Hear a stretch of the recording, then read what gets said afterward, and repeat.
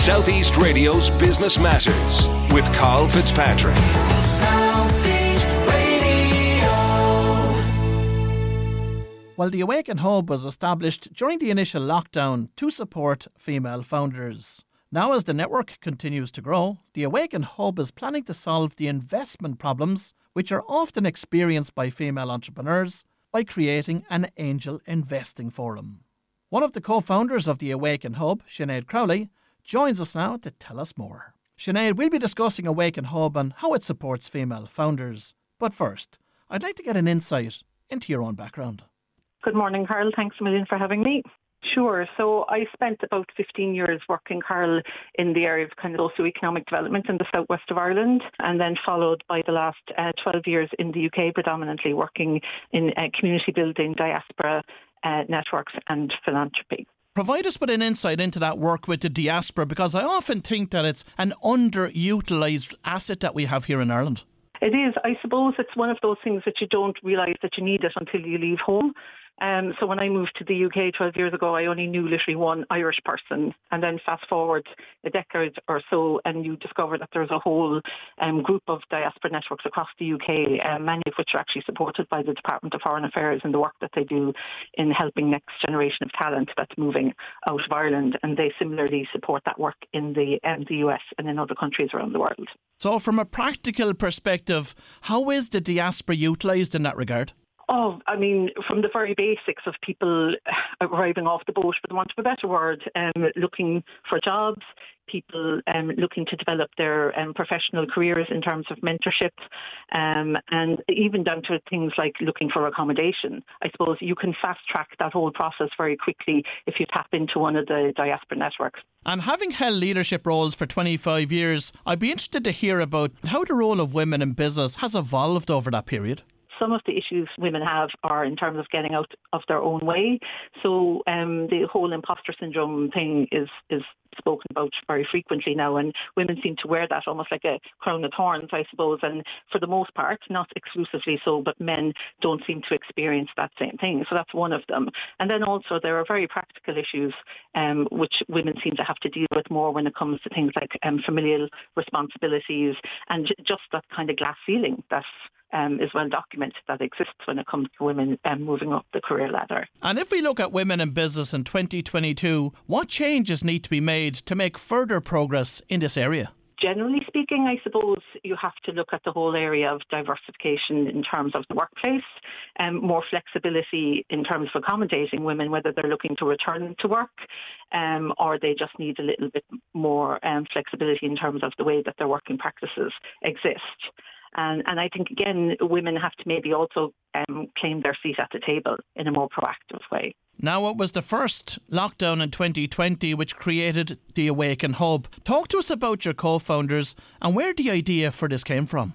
So there are 5 of us involved, Carl, and we've all been friends for a number of years, and we were looking to do something that would kind of leverage our connectivity and our professional networks that we'd built up over decades, and we weren't quite sure what that would look like. So we come from Derry. Claire McGee is from Derry. Mary Carty is a Roscommon woman living in Meath. Mary McKenna is a serial entrepreneur who lives between Tyrone and Donegal. I'm from Cork. And our friend Denise McQuaid, who's an advisor from Louth and lives in London. So women were approaching us during the first lockdown, which seems like a lifetime ago now, and their businesses or their professional situation was in crisis due to COVID. And we then all of a sudden realised this was the thing we wanted to do, but we just didn't know it up until that point. So Awaken Hub was literally born in July 2020. And it was on the 6th of July 2020 that you held your first virtual event with almost 70 attendees in Ireland and abroad. Talk to us about that particular event. Yeah, so I suppose we wanted to kind of gauge as to whether Awaken Hub was legitimately a thing or not, and that we had a feeling that there was a demand there based on the approaches that we were getting from women for a community for them to be part of. Now, we appreciate that there is a place in society for all the fantastic networks and other organisations that exist, but our focus is specifically on women founders and in terms of levelling up their opportunity, access and connectivity and removing barriers to investment, scale and success. So we're all about about changing the landscape for women founders for generations to come. And so we just decided we'd put on an online event because everyone was locked down anyway. 70 women turned up from multiple different countries, all Irish or Irish connected, and we've just moved on at a pace since then. And how has the network developed and grown since then? Well, we now have almost 2,000 people on our subscriber list, of which I'd say 95, if not 98% of them are women. They roughly kind of break down to about 60-ish% from the Republic of Ireland, about 30% from Northern Ireland and 10% from the rest of the world. And how is the Awaken Hub actually supporting them? So we organise a community event once a month. So any woman founder on the island of Ireland, North or South, or Irish connected woman abroad who wants to participate in our community events on a Tuesday evening are welcome to do that. All the information's on awakenhub.com and they're more than welcome to come along. And then in addition to that, we have a private online community that we call Awaken Club, which is targeted at women that we see as having the potential to build scalable businesses who need a little bit more I suppose, hand-holding and a community of big sisters, which are company builders, innovators, investors that we've handpicked and invited into the community who offer informal advice and guidance to those women. And what is the format of these community events? So they're online because I suppose one of the big issues that we were seeing for women was the isolation that they were experiencing if they were looking to start out building their first business or starting out on their founder journey. And women often feel that people will say to them, well, sure, aren't you mad to be looking at giving up a good job and, taking a risk on building your own business? So they need to have that community that they can lean into, which might not exist on their doorstep. And then you also have women, for example, whether they're in Cork or Donegal, or we have people across several states in the United States and other countries who are supporting each other. So by doing that online, it allows them all to be a part of that. But we're also organising quarterly in-person meetups now as well in the 4 provinces moving forward, which will allow that kind of face-to-face element as well, which you can't, obviously you can't beat the face-to-face interaction. And apart from isolation, what are the other major challenges facing your members?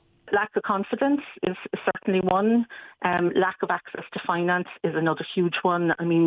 Just over 2% is the global figure of investment in women-founded businesses, which we should all be kind of mortified about, to be honest. In fairness, the rate did raise in Ireland, I think, last year to 8 or 9% or something like that, but it's predominantly larger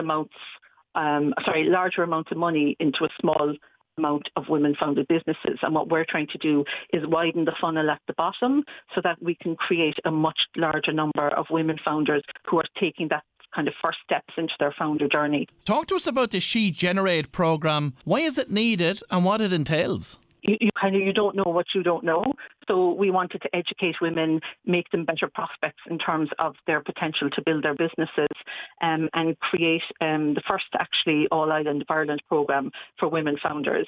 She Generates with the support of Rethink Ireland, Ulster Bank Northern Ireland and Pulsar Northern Ireland for the first cohort, which is now just coming to an end in June 2022. And we put together a series of tailored workshops for them.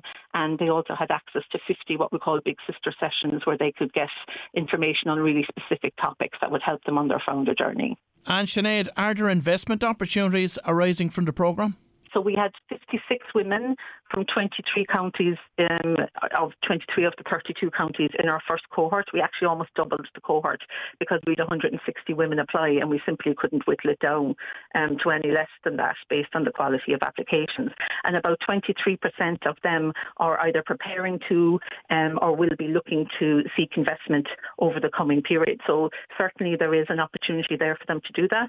The second half of our plan is a thing called Awaken Angels, which will be a women-led investment vehicle looking to invest in women-founded businesses. So we're not only trying to create the funnel of women that can potentially access investment, but we want to democratise the whole process for women so they can become more educated in what it means to be an investor and support women-founded businesses in the process. That's a really positive initiative, I have to say, in terms of that female angel group that you're putting together. One of the bigger issues that are facing female entrepreneurs when they get to the next stage of growth in relation to the VCs is the fact that there's such a shortage of female VCs as well. Oh, it is huge, and you're almost speaking to the wrong co-founder here, and that Mary McKenna could talk to you all day long about that as a very seasoned angel investor, and she'll often say that she's the only woman in the room, and actually the first time she was actually looking to make an angel investment as the only woman physically in the room, and the people thought she was there to serve the drinks.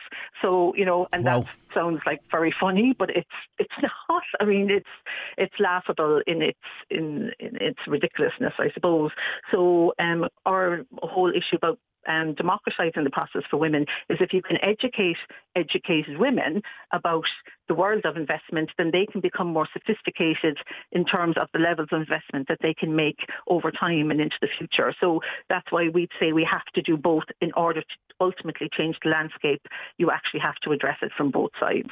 And just on that point then, Sinead, what advice have you got to female founders listening this morning that are starting on their journey to raising finance for their own enterprises?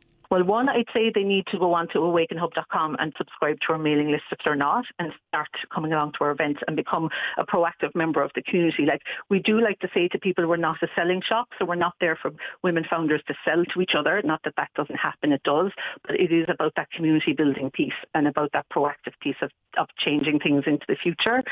And the second thing I would say, Carl, is that we actually have our next community event coming up on the 14th of June, which is one, a showcase for our first She Generate cohort, and two, we will be announcing that night expressions of interest for the next round of She Generate, which will be happening from September 2022. And Sinead, finally, the old adage, if you can see it, you can be it, still rings true today. But over the course of your own career, what women have inspired you? Well, I suppose definitely my mother, who, it's not like my mother was a doctor or a founder or anything, but she was just an incredible woman that would always say to us, if you can, that what you just said, if you can, picture this, if you can picture something, then you can be it and be fearless in terms of things that you believe in wholeheartedly. So that would definitely be one.